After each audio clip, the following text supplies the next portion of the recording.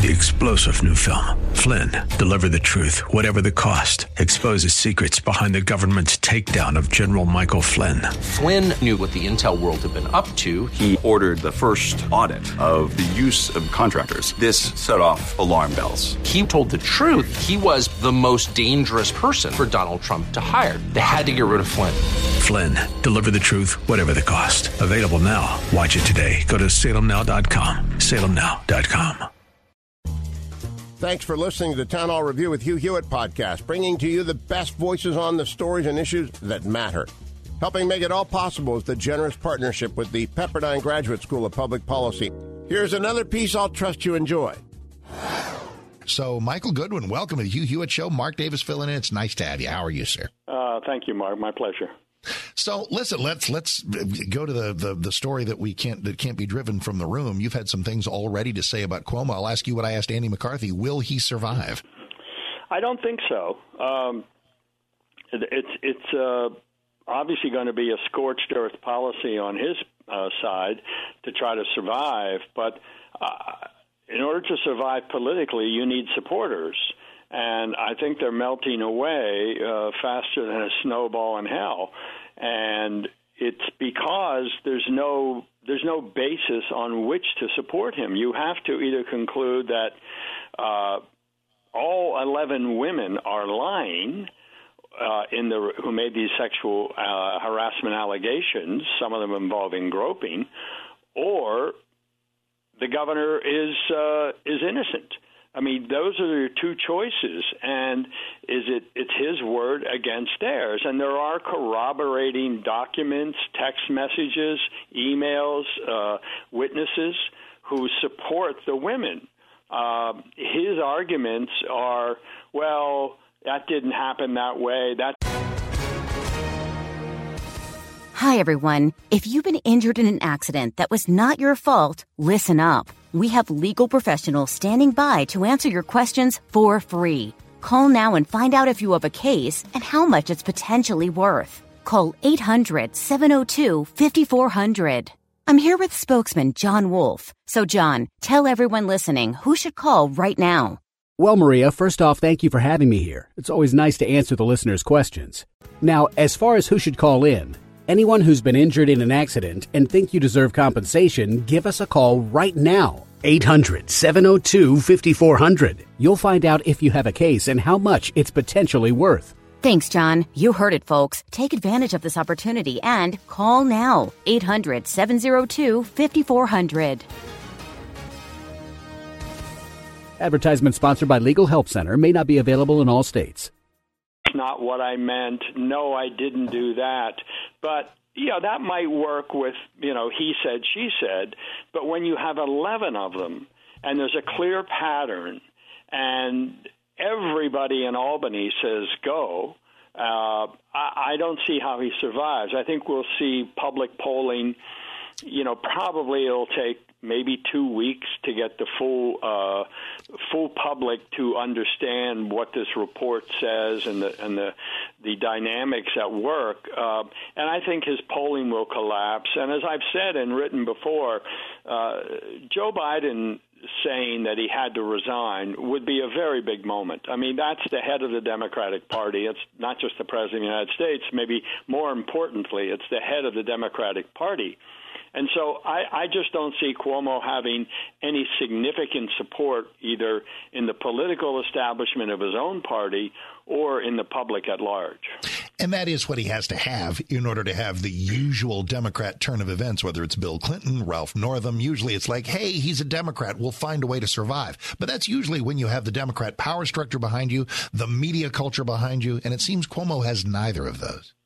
Right. And what's interesting, Mark, is that New York now is more of a blue state than it's ever been in terms of its government. The Republican Party has all but disappeared in the state capitol. And so you have, I think, out of 63 state senators, I think 20 or 21 are Republicans. So you have two, and in the assembly, it's even more lopsided. So you have veto-proof Democratic majorities in both houses, a Democratic governor, Democratic attorney general, Democratic U.S. senators, Democratic controller, on and on and on. And so you can't play politics with this. You can't say, oh, it's Donald Trump and Republicans. Oh, it's those nasty Republicans, which would, in ordinary circumstances, lead some Democrats to rally around the party flag. You can't do that here because these are all Democrats who are saying, resign, you dog. And so that's why I don't see Cuomo having a leg to stand on. Now, it doesn't mean he won't try. He is trying to assassinate the character of many of those complainants and trying to ignore others. But it just seems to me that at the end of the day, it is 11 against 1, and which side are you going to believe? Michael Goodwin is here from the New York Post. Let's pivot from Cuomo to de Blasio. And I need to give you my tiny manifesto on vaccine mandates and then get what yours is in your reaction to what de Blasio did yesterday. Platform one, there should never be a government mandate to individuals for vaccine in the private sector. Businesses, if they wish to require it, I believe they can, and customers and employees can either like it or not like it. But what de Blasio did yesterday, saying that government is going to make restaurants, gyms, indoor performance venues, going to make them require vaccines, that seems wrong. What do you think? Well, let's go back to just the concept of a vaccine mandate. In fact, New York and many other states have had vaccine mandates for schools for a very long time. I mean, you cannot go to a New York City school unless your child has had the MMR, measles, mumps, rubella series. And so we've already, in some sense, crossed that bridge in terms of public health. And in general, that is not an issue. Occasionally it pops up as an issue. It was a very big issue in California where the anti-vaccination movement was significant. In some sections, some schools in the San Francisco area, you had up to 20% of the children who were unvaccinated. I don't support that. I do think that these children cannot make these decisions, and I think that the parents need responsibly to have them in school, and to have them in school in New York, you have to have these series of vaccines. So I am not someone who is vaccine skeptic. I got this vaccine myself as soon as I could, the coronavirus vaccine. And I'm very glad I did. I urge my family and all my friends to do it. Now, let me say there, though, that people who are skeptical, I think, deserve some space in our society. And what I worry about is not that we are encouraging them, but we are trying to shame them, particularly on the left. And so it becomes that, oh, there are all these dumb white Republicans who don't get vaccinated. And then it turns out that actually in most states it's not dumb white Republicans, it's black and Hispanic Americans. In big cities. Mostly in big cities. We have to respect their concerns and their distrust. So it's this shaming of certain groups that I object to. I think I understand people who are skeptical, but I think the government has to keep working to get it done, because I do believe that herd immunity is the answer and vaccination is the answer. So bottom line, de Blasio, justifiable or not justifiable in making businesses like restaurants and gyms require vaccines?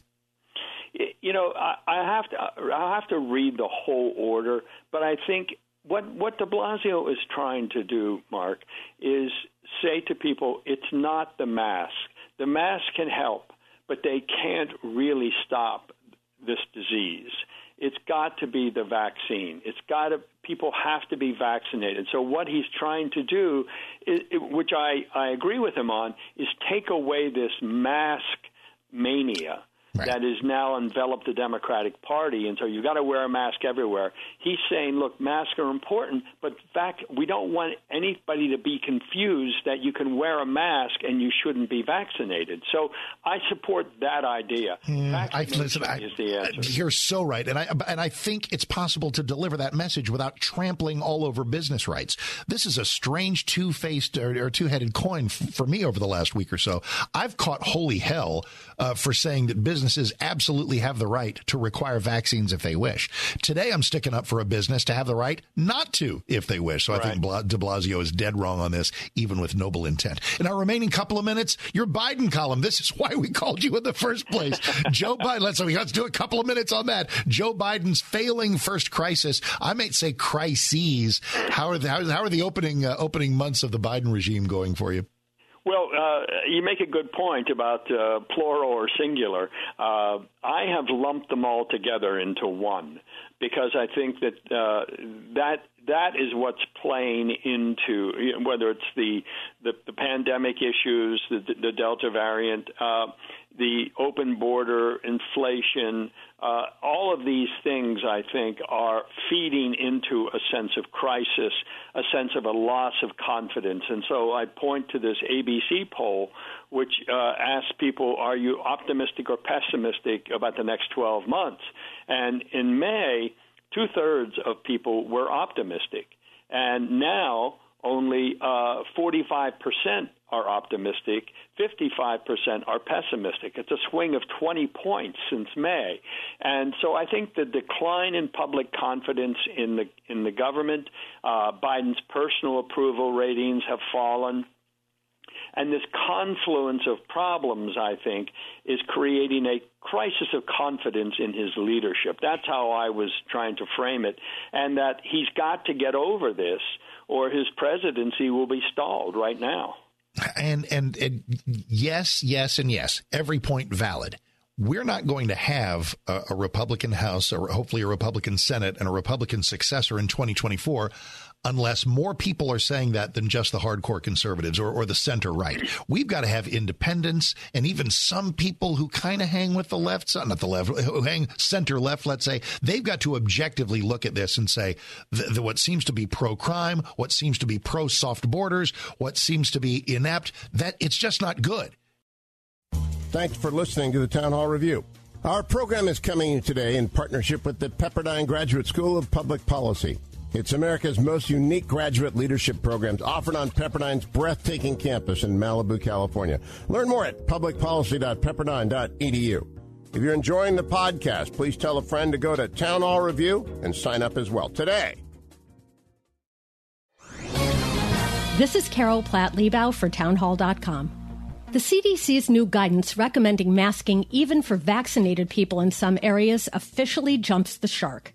Their justification is that the Delta variant is more transmissible than the original variant of COVID. But here are the facts. Although the Delta variant is much more transmissible, it's a lot less deadly. In fact, a study by Public Health England found there were no deaths from the Delta variant among vaccinated people under 50. The death rate was only 0.08% among the unvaccinated under 50. This new masking guidance is as ridiculous as the CDC's insistence that our children should wear masks back to school. For children, the pandemic's death rate has been the same or even less than the seasonal flu. And for this, we're teaching them they need to mask up and be afraid. It's shameful. Politicians love crisis. It lets them seize power and hold on to it. But enough is enough. It's time to be brave and take our lives back. I'm Carol Platt-Liebau. The Pepperdine School of Public Policy, America's unique graduate program for leaders. Learn more at publicpolicy.pepperdine.edu.